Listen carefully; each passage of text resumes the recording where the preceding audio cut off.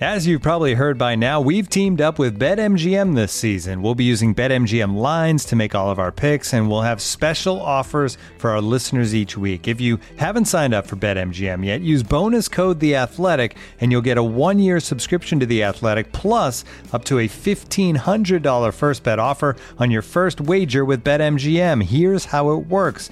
Download the BetMGM app and sign up using bonus code The Athletic. Make your first deposit of at least $10. Place your first bet on any game and claim your voucher for a 1-year subscription to The Athletic. See BetMGM.com for terms. U.S. promotional offers not available in D.C., Mississippi, New York, Nevada, Ontario, or Puerto Rico. Gambling problem? Call 1-800-GAMBLER. Available in the U.S. Call 877-8-HOPE-NY or text HOPE-NY 467-369 in New York. Call 1-800-NEXT-STEP in Arizona. 1-800-327-5050 in Massachusetts. 1-800-BETS-OFF in Iowa. 1-800-270-7117 for confidential help in Michigan. 1-800-981-0023 in Puerto Rico. First bet offer for new customers only in partnership with Kansas Crossing Casino and Hotel. Don't forget, if you haven't signed up for BetMGM yet, use bonus code The Athletic, and you'll get a 1-year subscription to The Athletic, plus up to a $1,500 first bet offer on your first wager.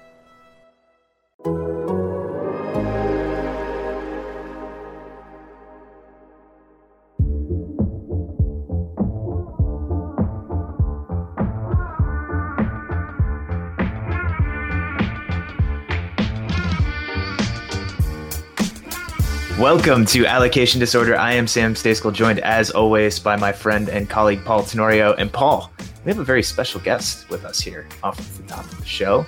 A buddy of ours from over in the UK, Phil Hay, Leeds United reporter, writer extraordinaire for The Athletic. Phil, thank you so much for joining us. Thank you for having me on. Much obliged. Yeah, of course. And so obviously Leeds is the new Team America. We saw Tyler Adams walking around the field on Sunday at Ellen Road after that win against Chelsea, draped in an American flag. I was joking with some of my friends here on my men's league team who are British just on Tuesday night that the U.S. had won the World Cup on Sunday, judging by the reaction. So we wanted to have you on to talk about Leeds and Jesse Marsch and Tyler Adams and Brendan Aronson, and maybe even a little bit of Jack Harrison, MLS alum himself, why not? who spent a lot of time in the United States. So first, one of the things, and I just want to start really broad here, can you just set the scene for us on Sunday, what that atmosphere was like? Because on TV here in the States, it looked absolutely incredible. I think the best I can say about it is that it compares to any atmosphere we've seen over the past 4 years. And considering how good those years have been for Leeds United, particularly the Marcelo Bielsa era, the first 3 seasons where he was head coach, that's no small achievement, and it's no small point to make. There's a lot to be said about the football itself on Sunday, how technically good it was, how tactically clever it was, how effective it was over 90 minutes. But there was more of a symbolic side to Sunday, I think, which was the first time, certainly in my view, but I think everybody felt this, the first time that people had properly embraced the Jesse Marsch era, the first time that people went away from the ground thinking, wow, there's something here. Marsch evidently has it in him. And actually, this is potentially an era that we can believe in, that we can expect good things from and big things from. There was a very emotional outburst to Bielsa's sacking back in February, and it was an incredibly difficult time for anybody to come to the club as head coach. It was Marsch ultimately who picked up the pieces. But it always seemed to me that because of the success Bielsa had been, and because his success had followed a period for Leeds, which was meandering and incompetent, and for so many seasons showed so little potential and achieved nothing of any note, Bielsa was rightly fated in Leeds, and is renowned as the best head coach they've had in a generation. And to replace him was always going to be a challenge. It was far more of a challenge because of the way it happened and because he was sacked mid-season, which was never the expectation and was never the idea. And I personally feel that since that point, Leeds have been stuck in this void of not being sure how to emotionally move on from Bielsa and struggling to emotionally invest as a club and as a fan base in Marsch, which ultimately they were going to have to do if they were ever going to move forward and start to think about what was coming as opposed to what they'd lost. But I honestly do think that on Sunday was a huge step forward for him, because it did feel for the first time as if people were saying to themselves, actually, we like this and we like him. We like what he's doing. We like what he's doing with the team. We like the way that the new signings have fitted into his system and seem to be working for it. And I think it's probably a watershed moment which has cleared the air and means that now, the club and the fan base can move on with some anticipation about what's coming.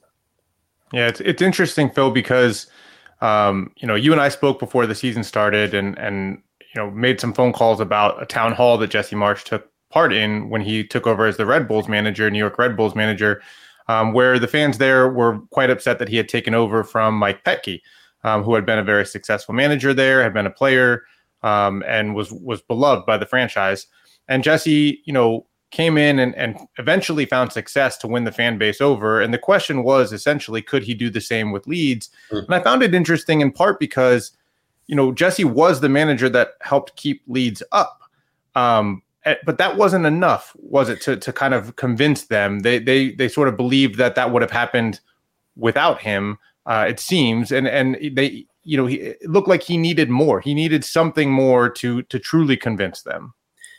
Leeds didn't play well enough in the final 12 games of last season for anybody to be certain if they avoided relegation by design or by default. I mean, there's an argument to say that in the end they were very lucky. They won when it mattered down at Brentford, but the state of play on that day was still that if Burnley had beaten Newcastle elsewhere, Leeds would have gone down regardless of the result in London. And it was a struggle for him to establish a tactical plan that stuck, I think because it was always going to be difficult to move from Bielsa's defined style of play to another style of play overnight. And essentially Leeds needed that to happen because they needed results and they needed points. So it wasn't that he wasn't giving credit for them avoiding relegation, but I don't think in any way it answered the question of whether or not he was right for the job, whether of all the coaches out there, bearing in mind that you have a world of managers and head coaches in European football and the States as well, but predominantly the market that Leeds would have looked at would have been Europe. Of all the coaches out there, was he the right choice and was he the right pick? And I think we went into this season, still uncertain about that and still unsure. And I think that's why Sunday was so important and so necessary for him, especially to come early in the fixture list. I think more than anything, what they needed to avoid this season was a streak of 7, 8, 9, 10 games in which people continue to ask themselves, where is this going? Is this going to work? Do we actually have faith in this guy? Whereas what's happened is 3 games in, they've beaten a very strong Chelsea side. They've beaten them extremely convincingly. And I think it's reasonable for people to go away from that and say, look, to an extent you need to keep your powder dry and you still need to judge him over a prolonged stretch of games. But it would be completely unreasonable to go away from that and not think that something in his football and something in his tactical model has actually given Leeds real promise and is well worth sticking with. Phil, I wanted to ask you more about the player side a little bit as well, because we talk about these doubts with Jesse Marsch and the fan base. And I think there was some skepticism as well about this summer. Leeds losing Rafinha, losing Calvin Phillips, bringing in Tyler Adams, Mark Roca, Brendan Aronson, among others. Certainly nobody as high profile or with the track record of success as those 2 previous players that I had mentioned that went on to Barcelona and Manchester City. What was the initial reaction, particularly to Aronson and Adams, knowing that Aronson was a target before Marsch even arrived? And how do you think they've begun life at Leeds and how have they been received thus far? The doubt about Aronson more than anything was the price. Leeds paid what would be the equivalent of more than $30 million for him, which is very, very close to their record transfer fee. And there wasn't, I don't think, any doubt about whether Aronson was potentially a good player or a talented player. It was whether or not he was going to live up to the amount of money that had been spent on him. We had questions about that, by the way. Well, that figure for us was like, whoa, yeah. And yet here we are 3 games in, and everybody is looking at him thinking he looks like great value for money, especially if you consider the context of the type of fees that are being paid in the Premier League this summer. Who is paying what for who? The money has gone through the roof. The valuation of players has gone through the roof. And suddenly, $30 million is not a huge amount of money for a football in the Premier League, but it is for Leeds. It isn't the sort of fee that they've been used to paying over the past 20 years. With Phillips and Rafinha, it was certainly true that they were losing the 2 best players without any question. But I think the difference this summer, potentially to other summers, is that had they been going ahead this summer, the same framework, the same style of team, the same system, and they'd lost Phillips and Rafinha, then they would have been under extreme pressure to directly replace them, to do exactly the same jobs that they've been doing previously. But as it is, Marsch is playing with kind of two holding midfielders rather than one, as Bielsa did with Calvin Phillips. He's using this line behind the centre forward of what is essentially, I think, 3 number 10s. You know, there isn't the extreme width that wingers give you in there. That isn't the system. That isn't what he wants. So to some extent, you could say that Rafinha, that is a line of 3 that can cope without somebody like Rafinha, the type of Rafinha the type of player that Rafinha is. And I think what Leeds have done well this summer is that they've targeted players who had the attributes and the talent to fit into precisely the system that Marsch was going for. I don't know exactly how it works in the States, but in European football, there are a lot of clubs who take quite a broad view with recruitment to make sure that they sign players who are fundamentally good players, which means that if you tire of your head coach or if you sack your head coach, you still have resources there that you like and you want to keep. But in this instance, I do feel like they've heavily backed Marsch and heavily backed his model. You know, I've recruited specifically to fit into that. And I think that has helped because some of these players understand it already. They've worked with him previously, and they do have the natural traits that let them fit into it. So to answer about Adams and Aronson, I thought Adams was man of the match against Chelsea. I just thought his industry and his graft, unspectacular. You don't get many Hollywood passes from Adams, but you get so much work and you get so much that facilitates the rest of the performance. That was really eye-catching, and I thought Aronson was a close second. He just looks like he could be a handful all season, and I think, and Leeds love this, he looks like somebody who could be worth considerably more money further down the line. Yeah, it'll be interesting to see. You know, I do think that Aronson's ceiling is higher than anyone anticipated, and you know, his role at the World Cup, you know, could be changing based on his performances so far for Leeds. I think he could become a player who, you know, maybe seizes that star role for the U.S. that everyone expects Christian Pulisic to fill, but may indeed be filled by Brenden Aaronson. And you know, here in the U.S., we've seen some of these players growing, and certainly the level of youth development and the players that are coming through the academies here in the U.S. and through Major League Soccer have changed. But I've always said on this show and elsewhere that there's a perception gap between what we see in the day-to-day of MLS and still clearly a league that has a long way to go and a long way to grow, and what the perception is around the league and the players and coaches coming out of the league. And, you know, Sam and I were talking before the show today, and we feel like this game on the weekend may have been a big step for a wider audience in starting to close that gap, to see, you know, Tyler and Brenden playing as well as they did. Jack Harrison, a player who came through MLS before moving back to England, also playing well, and of course Jesse managing. It's a short time frame for Leeds, considering comparatively. But do you see that perception gap changing like almost immediately? Is the idea of what an American or an MLS product capable of, is that changing amongst the Leeds fan base or in England in general? Well, when I came on this podcast, when we started, you were talking about, you know, the reaction to it on Sunday and the American flags out and everything else. And it is nice to be talking like that, because we went through the inevitable process, as you do in England and also in Europe, when you recruit, I think particularly an American coach, but also when American players go into the system of, do these people understand the sport?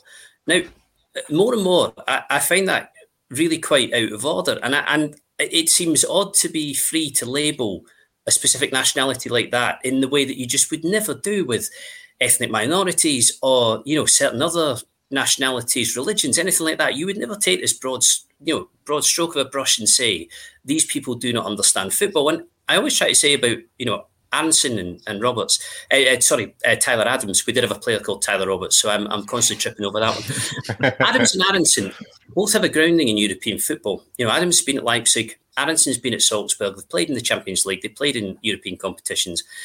They've had that grounding. And Marsch himself has been a coach at Salzburg. He's been a coach at Leipzig, albeit briefly. So these are not people who've jumped straight out of MLS and landed in the Premier League. Not that I think that specifically matters. But I think you have to give them the credit of saying that actually they've learned and developed in a variety of places. And actually, if you're being totally honest, probably more broadly than a lot of English coaches do. For example, a lot of English coaches and a lot of English players spend their entire careers in England. That's kind of how it is and how it's always been.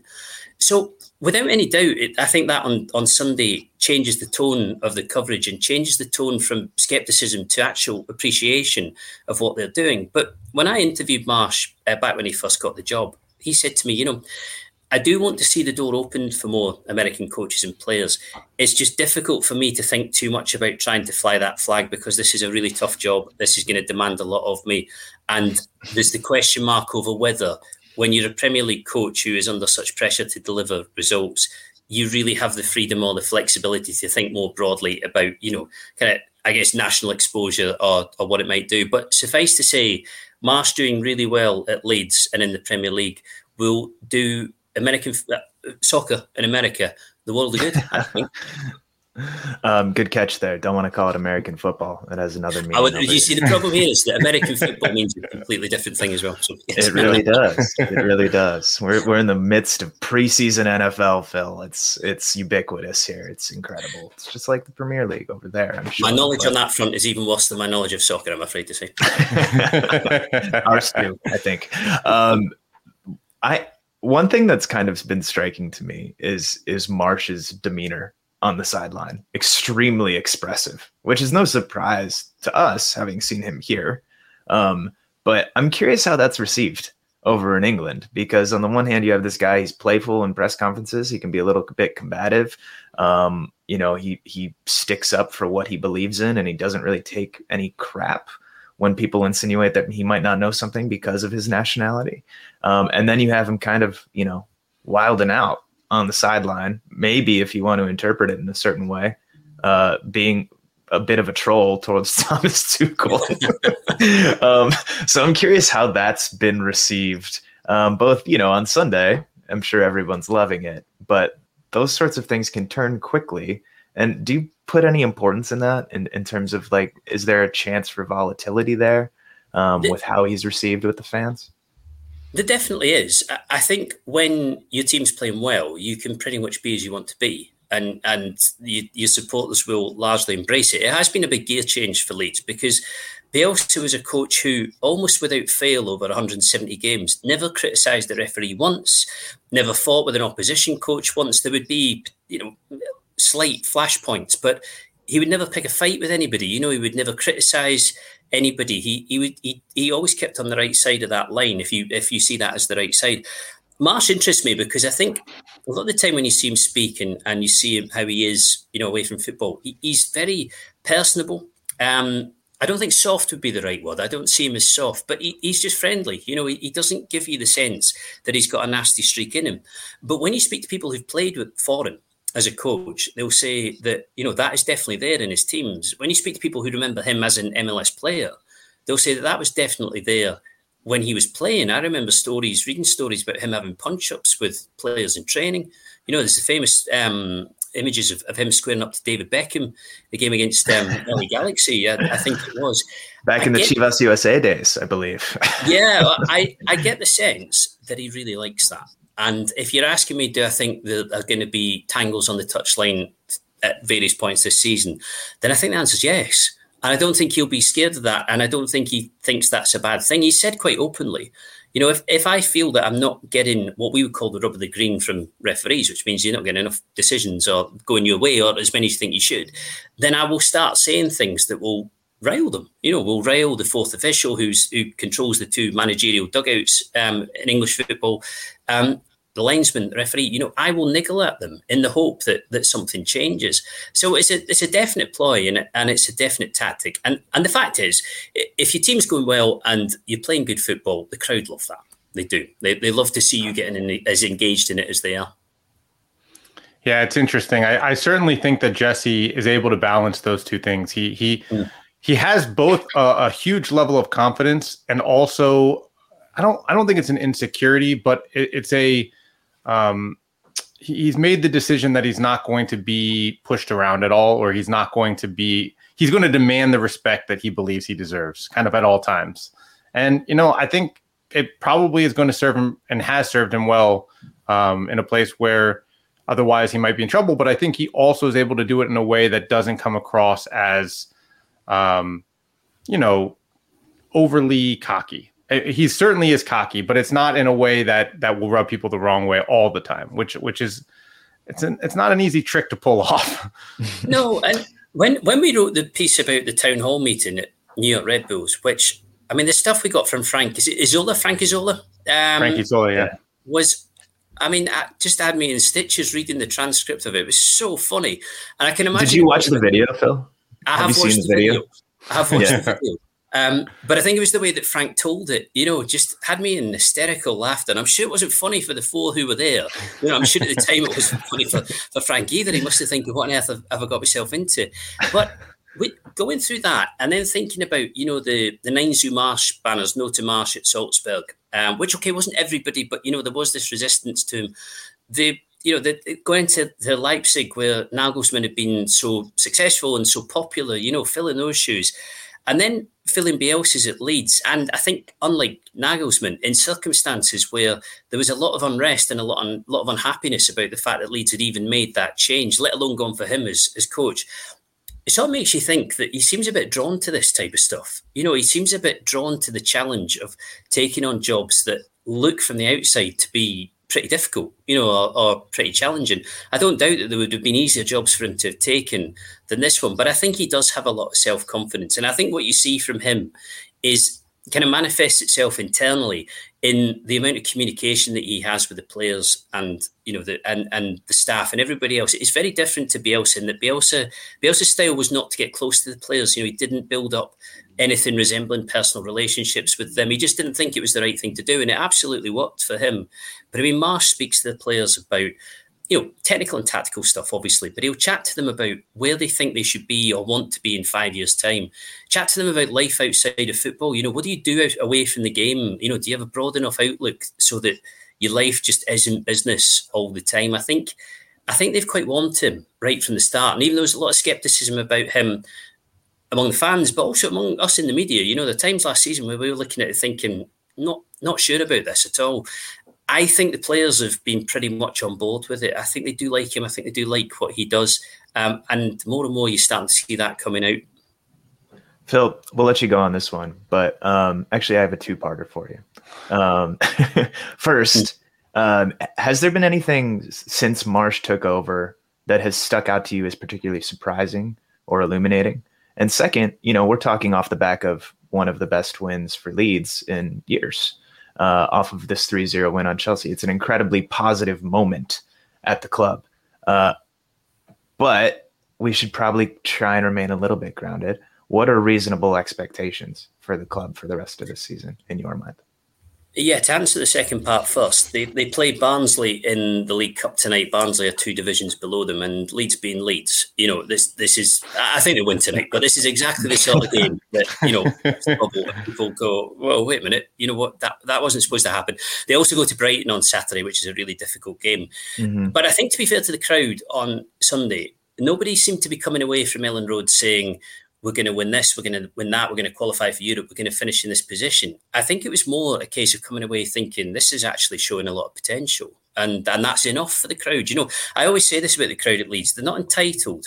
And actually, if you play well, they appreciate it. And that was what you saw with the atmosphere on Sunday. There's just this sheer appreciation of how good it was. So I think it's enough for Marsh and Leeds to have a season where they're comfortably beyond relegation. So without picking out a specific position, 10th, 12th, 14th, I think if they're arm's length from the bottom 3 all the way through the season, comfortable and, basically looking like they're in control, then that'll be a really good start for him. And I think that's as much as he needs. What I think was most illuminating for me last season was Marsh's total conviction that they weren't going to be relegated. And also his ability to stop the dressing room splintering at a time when they were under absolutely huge pressure and at points did look like they were going to get relegated. Tactically and technically, it was not really working. It wasn't clicking for him. It wasn't falling into place. But his levels of communication seemed to work in keeping everybody on the same page, which was absolutely crucial. And I did think there was a a decision made at the very last game down at Brentford when they could have been relegated. And he played a young lad, Sam Greenwood, who had barely figured before, had come in from Arsenal's academy.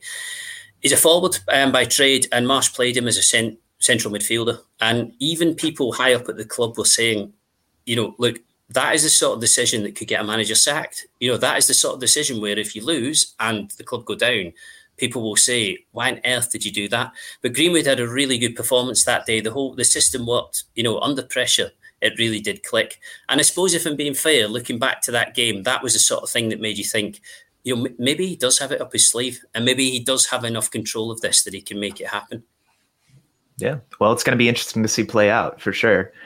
Phil, thank you so much for joining us. For those of you listening, Phil has a couple of really nice pieces out on Sunday's victory and Jesse Marsch on The Athletic that he, I believe, published Monday and Wednesday, if I'm remembering correctly. Yes. Yeah, one is called Major Leeds United, or it has that in the headline, which is some great wordplay. I don't know if that was you or the editors, but bravo. That was undoubtedly the editors, although John Muller, who worked for us, did come up with Major Leeds Soccer over the weekend, which I thought was great. It works well, for sure. So that was fun. But thank you so much for joining us, Phil. This has been fun. Thanks, guys. This episode is brought to you by Michelob Ultra, the official beer sponsor of the NBA. Want to get closer to the game than ever before? Michelob Ultra Courtside is giving fans the chance to win exclusive NBA prizes and experiences like official gear, courtside seats to an NBA game, and more. Head over to MichelobUltra.com/courtside to learn more. Looking for an assist with your credit card, but can't get a hold of anyone? Luckily, with 24/7 U.S.-based live customer service from Discover, everyone has the option to talk to a real person anytime, day or night. Yep, you heard that right. You can talk to a real human in customer service at any time. Sounds like a real game changer if you ask us. Make the right call and get the service you deserve with Discover. Limitations apply. See terms at discover.com/creditcard. Welcome back to Allocation Disorder. Probably going to give some of you some whiplash, talking Premier League, Leeds United, Brendan Aronson, Tyler Adams. I do want to talk a little bit more about Aronson and Adams. Maybe this show, maybe another one. Going back into a very allocation disorder topic, really deep into the weeds. MLS homegrown rules, Paul. They are a changing. We wrote an article about this that published on Tuesday evening. It's sort of complicated. Paul, do you want to take the people through it? Yeah, so basically, as the rules existed before, Major League Soccer teams had homegrown territories, and those territories were geographic territories. They were they varied from market to market. So if you were in a bigger market, typically it was 75 to 125 mile radius from your stadium or training facility. If you were in a smaller market, it could be different. So for example, Real Salt Lake has the entire state of Utah and the entire state of Arizona, just because it's a less dense area.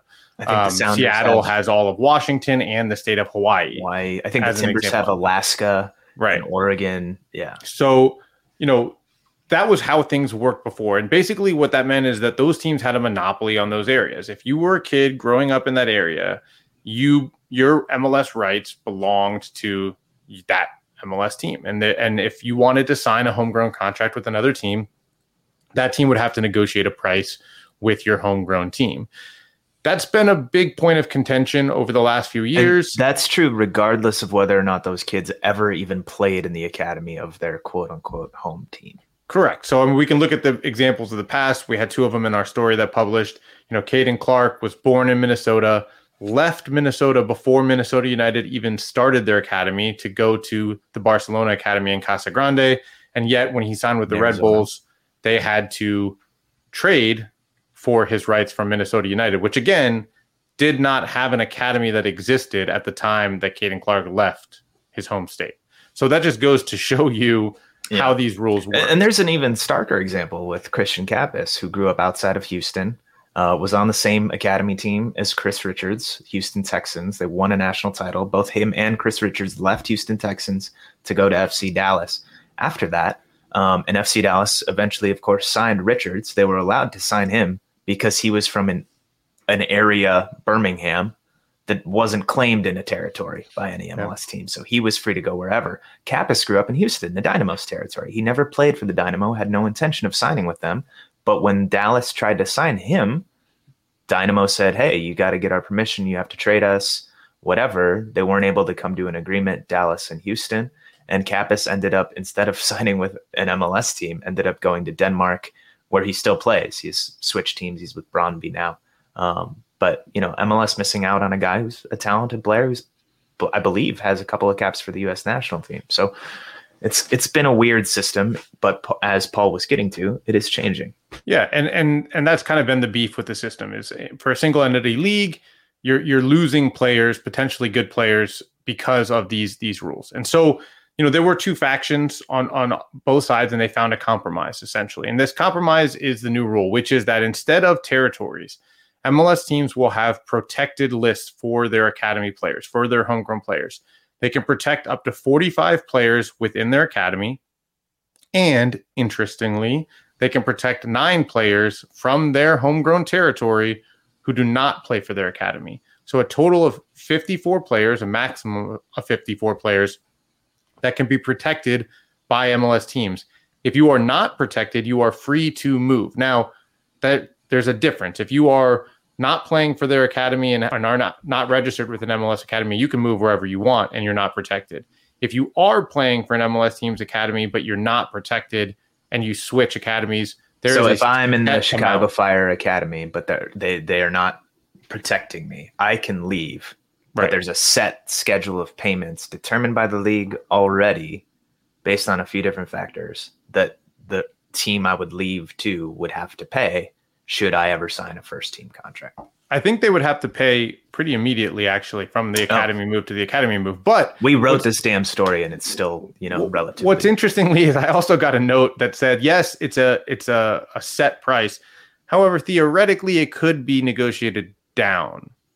I don't think that too many teams are going to say, like, we'll negotiate down from the price that you are required to pay set by the league. But it could happen in theory. Hey, we don't want that. No, we'll take less. It's fine. Right. Yeah. And interestingly, we don't know what that amount is yet. Teams haven't been informed what that amount is yet. I did hear a working number that most teams are discussing, but it's not a set number, so I'm not going to say it now. But that just goes to show, how much this is changing as we go. Like, this is a typical MLS rule change where teams are kind of finding out on the fly how things are going into effect and don't really know what the compensation will be yet, for sure. But they're all crafting plans around this now. And, I spoke to some people who are saying on Tuesday, the teams were required to send in their first protected list. And these lists don't get updated on the fly like a discovery list. These lists can only be updated every few months. So the next list update will come in January. And the person I was talking to was saying it was a much different day for Greg Vanney in LA and Dave Casper in DC and, the Academy crew in Dallas than it was for the Portland Timbers or for Sporting Kansas City or Charlotte, whose academy's only been up and running for a couple years. Hey, there's some good talent in North Carolina. Good talent in Charlotte, but they're probably still sorting through. They probably have, like, who they have in their academy is who they've identified, just because they've got to get up and running. But there's some pretty big impact here, even though I don't think this has gone far enough. It is still a substantial step forward. And so, Sam, I'm going to start there. Just based on what I was reading on Twitter, I think the best place to kind of go at this is, who does this help the most and who does this hurt the most, in your opinion?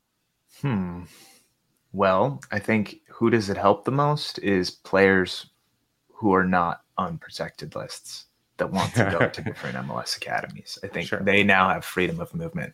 I want to hit back at something that you said, though, before I answer your question, that this is a substantial, meaningful change. It's a change, but in some ways, I think this is a distinction without a difference. Let's break it down a little bit, okay? And in some ways, not in every way. In some ways it's meaningful, but in some ways it's not. If let's just pick a team, New York City FC. They protect 54 players. All right? 15 from their U15s, 15 from their 17s, 15 from their 19s, and 9 players who are not in their academy but who live within 75 miles. I think theirs is of their training facility in Orangeburg, New York. So they protect 54. There is no chance that all 54 of those players will turn pro one day. Zero chance. Like, that's not how this works. A good academy setup, you're probably churning out a pro or two per age group that goes on to have a real career. Like, max. Like, that would be outstanding if that's what you're achieving. So 54 or 15 per age group, or I guess 18 per age group, if you really want to call it that, if you're adding in the 9 outside, that's still an extreme level of protection. So, you know, I don't know if it's going to be a situation where we're going to see a lot more movement. However, back to my initial point, if you're not protected, well, you'll have that freedom, which is a good thing. And then for kids who are growing up in bigger markets like New York or Los Angeles or even Dallas, where there's only one team, unlike NYC and LA, you could be the 5th best number 10 in Dallas, 5th best 16-year-old number 10 in that area, meaning FC Dallas is going to have no use for you, basically. But maybe the 5th best number 10 in Dallas is a legit prospect and would be the best number 10 at age 16 in Portland or Kansas City or Minnesota or so on and so forth. So I think it'll be really good for those kids. But my fear here, Paul, is that the Kappa situation, the Clark situation, those aren't removed by this. And that's bad. Yeah, I would agree with that. Again, like I said, I think that this is not going far enough. But you and I have both been covering this league for a long time. And here's why I think it's important. Well, it's all compromises. Everything. I think it's important in the same way that introducing really restricted free agency back in the 2015 CBA was important. Introducing $500,000 of TAM in 2015 was important. Because what it was is what happens in this league is, and this is my opinion, small step for man, one giant leap for dog. They never can do things all at once, and they especially cannot do things all at once if it involves ceding control to the teams. And that's where the basis of most of these decisions from the league comes from. The player department, the head of the player department, Todd Durbin, they control things. And this is another example of how they maintain some levels of control for the owners who have monopolies on their markets, while also introducing some levels of freedom. It's an acknowledgement that the problem exists, that they can't just have one team scouting Chicago and deeming these are the best 25 players in this age group in all of Chicago. And that's the extent of the work that Major League Soccer is going to do to find the best players in Chicago. It's a problem. And when you see players like Christian Kappas leaving the country, or Jonathan Gomez leaving Dallas to go to Louisville City, which is another, we have to acknowledge is something that MLS sees coming, they knew they had to change. But they never are capable of making the change drastic. It needs to be gradual. And so for me, the fact that this first step is happening means that future steps will happen, because eventually what teams are going to say is, this is silly. We're putting the resources in. We're finding more players. Let's open this up. That's what's going to happen eventually. But they couldn't. I mean, they're already saying that, but they couldn't do it in the first step. So I think it matters because it's opened the door. You know, look at where free agency is now. I'm not saying it doesn't versus matter. where it was before. But Sam, to your point, I also think, you know, we have to acknowledge that first of all, the teams that are going to benefit the most from this are Portland and Kansas City and Real Salt Lake, teams in smaller markets who can now go and scout bigger markets. You know, Portland, I don't know if they'll change their policy and start to care about academies now that they can go and recruit in those areas. Maybe they will. But Sporting Kansas City and Real Salt Lake are two teams, Philly, who have already been recruiting nationwide, have programs where kids can come and live there and train there and come into their system. And I think they're going to get more aggressive. I think you're going to see Salt Lake get more aggressive. I think Philly has been probably the most aggressive team in recruiting players. I think that's going to get, you know, ramped up. And the teams who aren't going to like this as much are LA and New York and Dallas and Chicago, teams that are in bigger markets that have a bigger advantage theoretically. Now they can go out and do those same things. They can do the same thing, but why would you, right? Like theoretically, if you are in those markets, you should be. Dallas doesn't need to go crazy, right? And yet they have do. A very strong market. Tanner Tessman's from Birmingham. Chris Richards is from Birmingham. They've recruited. They have recruited outside of their area. But my point is, I think that they are more concerned. I think that they will recruit outside the area, and they have an advantage of showing that they have a pipeline, just like Philly does. I just think that they're just as much are going to have to be a little bit on the defensive, make sure they're taking care of their own, because they're losing players, right? They lost Gomez to Dallas. They've lost multiple players now to USL teams. I think there's been 3 in the last But year. The thing is you can protect 15 per age group. It's not that hard to take care of your own. But you don't have to worry so much about being poached if you can protect the top 15 guys. But here team. Again, I go into this idea of MLS trying to make gradual change, but they're going to come up against the problem that they can't ignore for very much longer. And that is that the USL exists, that they're investing more in youth development, that they see a model in which they can give players more attractive contracts in the sense that they're shorter term, with an incentive to sell you for a more reasonable price. Right. Yeah. Yes. And teams like Dallas that are going to block kids from moving to where they want to move are going to lose them to USL teams. And MLS is going to have to start making a decision. I mean, we don't know eventually. That Dallas is going to do that, do we? I'm saying that if you put a kid on your protected list, the only thing you're protecting them from is other MLS teams. You're not protecting them from USL teams. You're not protecting them from teams overseas. And so that's where I think this change falls short. It doesn't acknowledge that level of competition. I also think that the notion that we can trust Chicago to pick the right 54 players to protect is flawed. Any team. These are 15-years-olds. Right. That's what I'm saying. I'm picking Chicago because they're the one team that has the biggest market without competition. There's 2 LA teams. There's 2 New York teams. There's 1 Chicago team.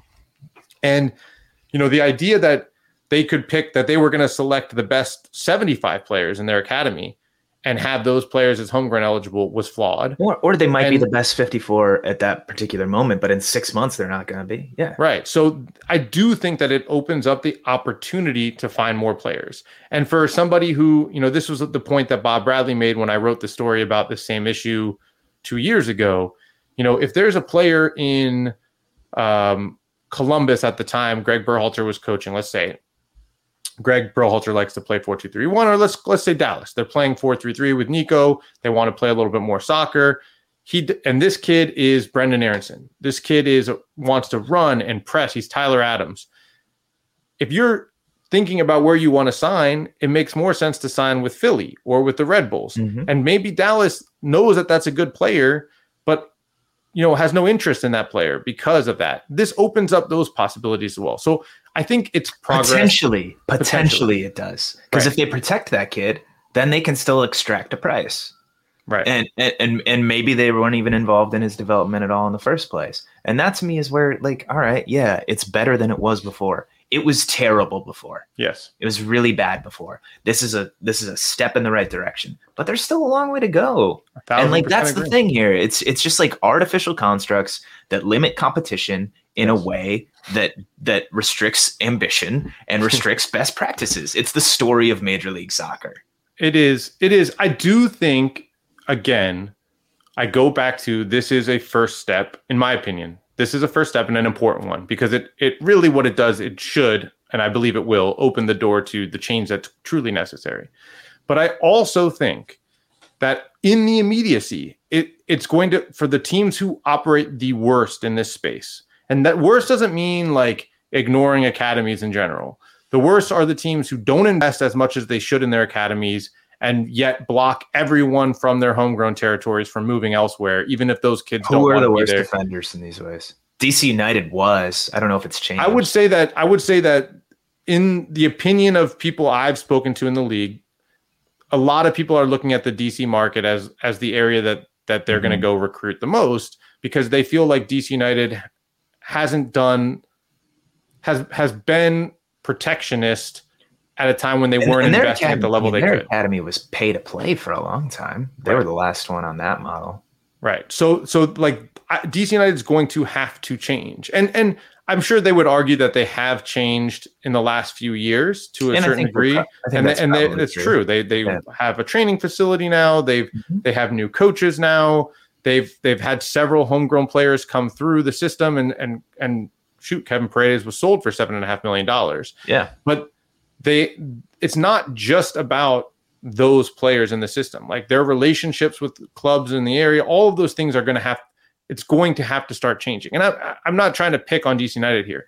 I think that's something that's going to have to change in a lot of different places. Yeah, we're pulling DC out here as an example because there are people who pointed to that in the conversations that I was having. But being from the DC area, I know a little bit more just because I have friends who work in the youth soccer space in that area. But there are a number of teams in MLS who are going to have to change their approach because they can't just they can't just have control over everyone anymore. So it's going to require, if they want to do the best possible job they can in those markets, it's going to require more investment, more youth scouts, paying more attention to what you've got around you. So it'll motivate a little bit of that, some of those good behaviors and good practices, which is good. But again, there still is a lot more incentive if you just open up the whole thing entirely. So we'll see where this goes. We'll see if it changes again. We'll see if they continue moving in this direction or not. I think it's a better place than it was yesterday or 2 days ago or last week, but it's still not where it should be. And I think it's kind of important to couch it in those terms. Before we close this, I do want to say, this is the point I stick with all the time. And it's the one I've harped on with this policy the entire time. Because a lot of people have told me, this is driven by the owners not wanting to give up these monopolies on these markets. MLS is a single entity league. So much of what they do is driven by that idea of single entity, doing what's best for the league, not just what's best for one club.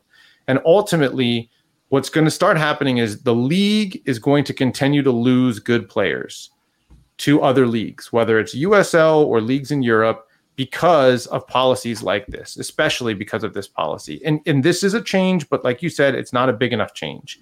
And I think that it's interesting that they are unwilling to recognize that in this case, this rule is not what's best for the league. That what's best for the league is to keep as many and catch as many of the good players in the United States as possible as homegrowns in Major League Soccer, even if it means that you're not going to get all of the best players in your market. And until they are able to acknowledge that, this rule is going to fall short of where it should be. And I just wonder if it's going to take the same amount of time it took to get to this point, which is years, like 4 or 5 years of debate to get to the next phase. And I don't think so, because I think the environment around MLS is changing so rapidly and so drastically that it's going to force their hand. Yeah. But ultimately we have, I can't harp enough on saying, this policy as it stands, even this new one, isn't good for the league's ability to get and capture as many good young players as possible into the system. Well, I think we need to remind ourselves, Paul, that these decisions are made by individual owners. Yes, it is a single entity league, but they're not always thinking in terms of what's best for the league. A lot of times they're thinking what's best for me and what's best for my club. And that's the prism and the lens through which a lot of these changes or rules are made. And it's not always about what's best for the league. Sometimes it's about what's best for them and finding a little bit of a compromise between what's best for them and what's best for the league, and maybe kicking and screaming and saying, well, this old way works best for me. A lot of other people want to move, but I'm going to be a governor on how far that goes. And so that's, I don't know. It's a helpful reminder for us in our own coverage, I suppose. Anyway, do you have any other final thoughts on this, or did you say what you need to say? I feel like I ranted enough. I feel like I ranted enough today. All right. Well, we're going to come back with one final segment. We're going to talk a little bit about LAFC versus Austin. Big game on Friday in Texas. And we're going to talk, I want to talk a little bit about the Aronson and Adams stuff that I mentioned earlier and how their starts maybe impact the national team. Stay with us. Allocation Disorder.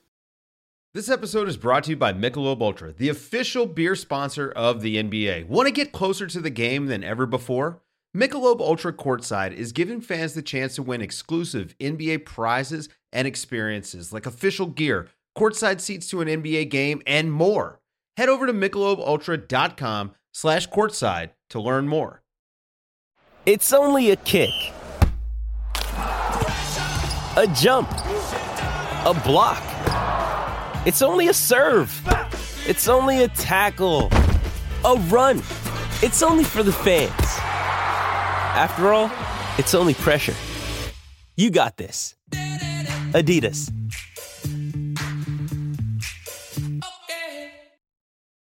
Welcome back to Allocation Disorder, final segment of this week's show. A couple of topics coming at you. Start with a continuation or a slight twist on the discussion we had in the first segment with Phil Hay about Leeds United, sticking with Tyler Adams. I almost said Tyler Aronson, and Brendan Aronson, and how their form maybe shapes the national team and potentially Greg Berhalter's plans for Qatar. Both of them have gotten off to, I think it's fair to say, excellent starts in the Premier League. Better, I think, than most people, myself included, would have expected. Both are hitting the ground running and flying. Adams is doing what he does best, covering a ton of ground, breaking up a ton of plays, not doing a ton in terms of distribution and like really incisive passing. He's been clean, but a lot of it has been sideways and backwards. And then Aronson, similarly, doing what he does best. Everyone saw the goal on Sunday against Chelsea where he just closed down Mendy incredibly quickly, took him by surprise, took the ball right off his foot, and then just tapped it home into an empty net for his goal. But pressing incredibly well, playing on the half turn, everything forward, everything fast. Paul, how has their form changed how you think about anything for the U.S. heading into the World Cup? Yeah, I mean, I think it's changed in my mind the starting 11.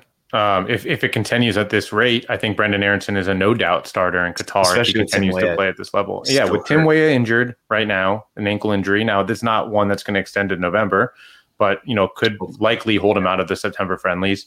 And with Gio Reyna, still working back into fitness, and we haven't really seen him reach a level to be a consistent starter in a while, I would say that Brendan Aronson has kind of, for me, become the default player to start on the right wing, opposite Christian Pulisic. I think both of Gio Reyna and Tim Weah bring very good options off the bench. Obviously Weah with his pace, his ability to make those runs in behind, his service from the right side has been very good, and he's been really goal dangerous.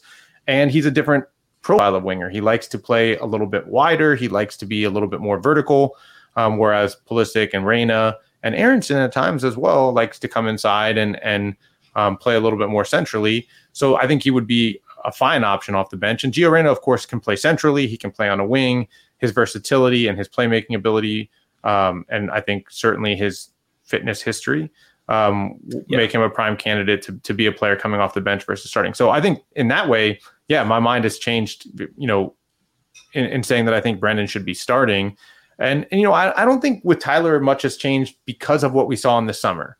Greg Berhalter made some tactical tweaks where Yunus Musah was dropping deeper to get on the ball and had more responsibility to advance the ball for the U.S. And I think that was an acknowledgement of this is what Tyler does really well. He wins the ball. He breaks things up. He helps start transition moments. He covers so much ground. He opens things up for players around him so that they don't have as many defensive responsibilities in key moments. And he's so good at that, and maybe not as good on the ball and with line breaking passes and making those movements. So we're going to just allow him to do what he does really well, and we're going to let Yunus do more of that. And I think that's probably going to have to be the tactical decision at the World Cup as well. I don't know. I know, Sam, this is something that you were noting in World Cup qualifying and really liked what you saw with Yunus in those games in June when you were there. Yeah. And I think that'll continue because, the way Leeds play, they don't really ask Adams to be that guy. And that's fine. This is his sweet spot. I think that's fair to say. He is elite at breaking stuff up and at closing people down and being a really, really good ball winner and defensive midfielder. And Berhalter was asking him to do a little bit more. I think that was a totally fair thing for him to ask. And Adams, he was okay, but he's not great at that. That's not his strong suit. So I think we'll see think we'll continue to see Musa playing deeper next to Adams and handing a little bit more of the distribution responsibilities. I agree with you on Aaronson and starting, but I'm very curious if that's how it ends up shaking out, where he is positioned. If he's because when Weah, who I believe has started more games recently, I'm just doing that off the top of my head, but when Weah plays, it's very much, on the touchline, like very wide. Aaronson, for his club, likes to operate in more central positions. Phil was talking about it in the first segment, where Leeds are almost playing with 3 number 10s, where they're all pretty narrow and none of them are popping out super wide. So we've seen that with Aaronson in the US, particularly in that friendly against Morocco in June. That was a little bit of a different shape. Serginho Dest was not playing right back. Reggie Cannon was playing right back, which is a very important distinction. But Pulisic and Aaronson, they were both playing pretty centrally for them. And the fullbacks were providing the width, and Weah was providing width, because Aaronson wasn't even playing as a winger in that match. So I'm very curious to see what Berhalter does with the shape, because I think Aaronson is more effective when he's stationed a little bit more inside. But if you're playing Musa and Adams in McKennie, are you clogging space for yourself and creating problems in that way? Maybe a little bit. So interesting decisions to be made in the September camp, which, Paul, is less than a month away now, only a few weeks. It's crazy. I don't think either of us, before we move on to LAFC and Austin, are ready to say let's bench Weston McKennie or Yunus Musa to find a role centrally for Brendan Aaronson, though, right? No, particularly not Musa, because you don't want Aaronson that deep. That's not his game. If you wanted to do it for McKennie, I think you maybe could. It would change the team quite a bit. I don't know if I would necessarily go that route. If you were going to go all out, like press, like we're going to just play marsh ball, then okay, yeah, do it that way. But that's not how you can't really play that way with the national team for a lot of different reasons. So I think having McKennie in there and disrupting and breaking things up, he's a better ball winner than Aaronson is, better in duels. Not that Aaronson's bad at that stuff, but McKennie's a different level there. So yeah, I think that midfield trio will stay. Anyway, moving on. LAFC and Austin play on Friday night. LAFC have a pretty substantial lead, more substantial than they did a couple of weeks ago. I believe they are 9 points atop the Supporters Shield standings, or 6 points atop the Supporters Shield standings, 9 points ahead of Austin, second in the West. Interesting battle all the same coming on Friday night. I believe that game is on ESPN, national audience, always a good thing. I'm intrigued to watch it. Personally, I'm excited for it. Austin can maybe make it a little bit competitive in the Western Conference coming down the stretch if they can pick up all 3 and cut that lead to 6. I think LAFC will probably win the West regardless, and the Shield for that matter. But Paul, 2 interesting teams, 2 fun teams to watch, and 2 teams that have gone about building in significantly different ways. So let's just dive in quickly and kind of examine how they've gotten to this point. Yeah, well, I think, for me, what stands out about Austin that I think is important to note is that they stayed patient. We've seen a lot of expansion teams, when things don't go perfectly in year one, fire coaches.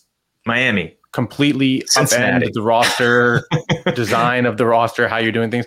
Yeah, look at Miami. Like, it was 7 games into the season, and they pivoted their strategy completely away from younger DPs and younger players to Matuidi and Higuain. Didn't work out great. One of those players they were targeting, Sebastian Driussi, looks like he could be the MVP of the league this year. Looks like. What kind of odds do you think you can get on that? Yeah, pretty good odds on that right now, And so, those types of actions have consequences that go beyond that year, right? Not just short-term consequences. They have long-term consequences. Mm-hmm. And so I think I want to start there with Austin. They stayed patient despite, not the ideal expansion year. They went and found some players that they thought could finish for them in the final third. They brought Driussi in last year, and it's paid off. And I think, again, I always emphasize that your ability to adjust, not just in the summer window, but in the January window after your expansion year, is almost more important than that first window. It's not more important, but it's almost. It's right there, man, because it allows you to fix things and to fill holes when you have a little bit more of an idea of how things work together. And so I think that's where I want to start with Austin, and then, they've added the right pieces to make this team work. They still need to improve, right? Like the data says they're outperforming what they should be doing, but they're fun to watch. They play like fun soccer. They score a lot of goals, open games, and they've been successful. Yeah. And they've done it with a lot of MLS guys. Obviously, Driussi is the headliner, but when you look at who's making big contributions on this team, Alex Ring, Diego Fagundes, Maxi Arruti, Nick Lima, guys that were cast-offs, rejects from other clubs. And they've found a way to come in, bring them in and maximize their talents and their abilities and kind of rehabilitate their careers in some cases. And so I think that's important too. You have a team there with Josh Wolf and with Claudio Reyna and his front office that knows MLS, is experienced in the ways of the league and know the player pool. And I think that's been beneficial to them. Paul, you mentioned the numbers and the data and how they've outperformed them a bit this year. They underperformed them last year, right? So their expected goals, they were underperformed by a lot. Driussi has helped correct that significantly, I would say, this year. So yeah, I don't think they're all the way there yet. I think they still need to work on defensive stuff in particular and become a little bit tighter in the back. That was pretty eloquent. Defensive stuff. Wow. But it's, I think, an encouraging build, and I'm curious to see where they take it. LAFC, of course, have done it a lot differently, but I think they've done a really good job of kind of reloading on the fly. I mean, Sam, they were in first place going into the summer window, and this is what they've done. Chiellini, Bale, re-signing Vela, Sebastian Mendes, Bouanga. By the way, and now they're switching out another DPE. I think was excellent. The Sebastian Mendes move. I think he's a decent player, and they got him for like $300K. Yeah, that was weird to me. I just think what's interesting about it is they made a huge adjustment in the winter, right? They went to find more MLS talent to build up the core of the team, to make sure they had those players who can grind it out, who know the league, who add that element that they knew they were missing. They got older for sure. This is a team that's been typically much younger. They got older, which is fine. They're trying to win a championship, and they're now looking for players that are going to get them there. And, and I think they've, again, in kind of the same way, not the same way, in a similar way to Toronto, they kind of are shoving all in. They're putting their money down on the table right now to win a trophy, right? They haven't gotten that MLS Cup yet. They've been bad in the playoffs. And they haven't always gotten there, by the way. We all remember last season. But I think they've won one playoff series in club history. They lost to an RSL team 3-2, I believe, at home in a game that RSL had 2 shots on goal and scored 3 goals, which is one of my favorite stats of all time in any sport ever. But one thing that I think is worth pointing out here, Paul, the DPs and the big names get all the attention out there, and deservedly so. And Brian Rodriguez looks like he's heading out, and Teo may be coming in. But they've done a nice job, particularly recently, of freeing up a lot of allocation money for themselves. They ran into a huge problem before the 2020 season, budgetary wise. And that resulted in them needing to create space before the season began, which resulted in them needing to trade Walker Zimmerman. We all know how that went. Poorly. You could say that LAFC's drop off in 2020 and 2021 was almost entirely due to that. It was a huge factor. And he's become one of the best players for Nashville, one of the best defenders in MLS, maybe the best defender in MLS, and a big part of the U.S. national team since. Since then, they've done a decent job of finding allocation money, whether through sales, whether through trades, whether through loans.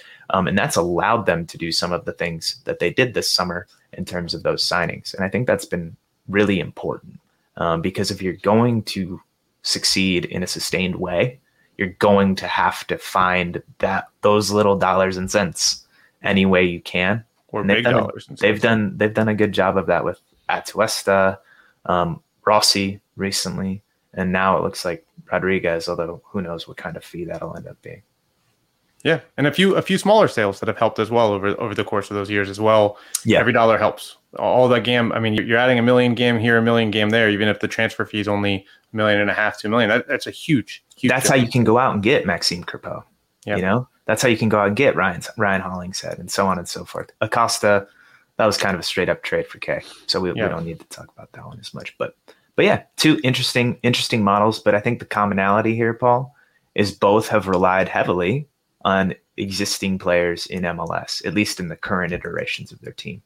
Yeah, good balances in those rosters. Going out and grabbing them and inserting them into roles that fit them well and developing them in some cases and really getting good impact from guys that were already in the league, in addition to some of those big names like Driussi or Vela or Bale. For sure. Should be an interesting one on Friday night. Yeah, I'm excited to watch. One note, actually. I was told, little birdie hit me up and let me know. ESPN actually switched their main crew. So it's a doubleheader on Friday night. Austin and LAFC, I think, at 8 p.m. Eastern, followed by Timber Sounders at 10 p.m. And initially, Taylor Twellman and John Champion, the A-team, were on Timber Sounders, right? The marquee name rivalry matchup. And they switched it to Austin and LAFC to kind of show you, hey, Austin's got a cool thing going down there at Q2 Stadium, and it's a much bigger matchup as well. Yeah. Anyway, thanks for listening to Allocation Disorder. I thought this was a fun episode. We should do more guests, huh? Yeah, it was great. It was great. All right, cool. Thanks for listening. I'm Sam. He's Paul. We'll be back next week.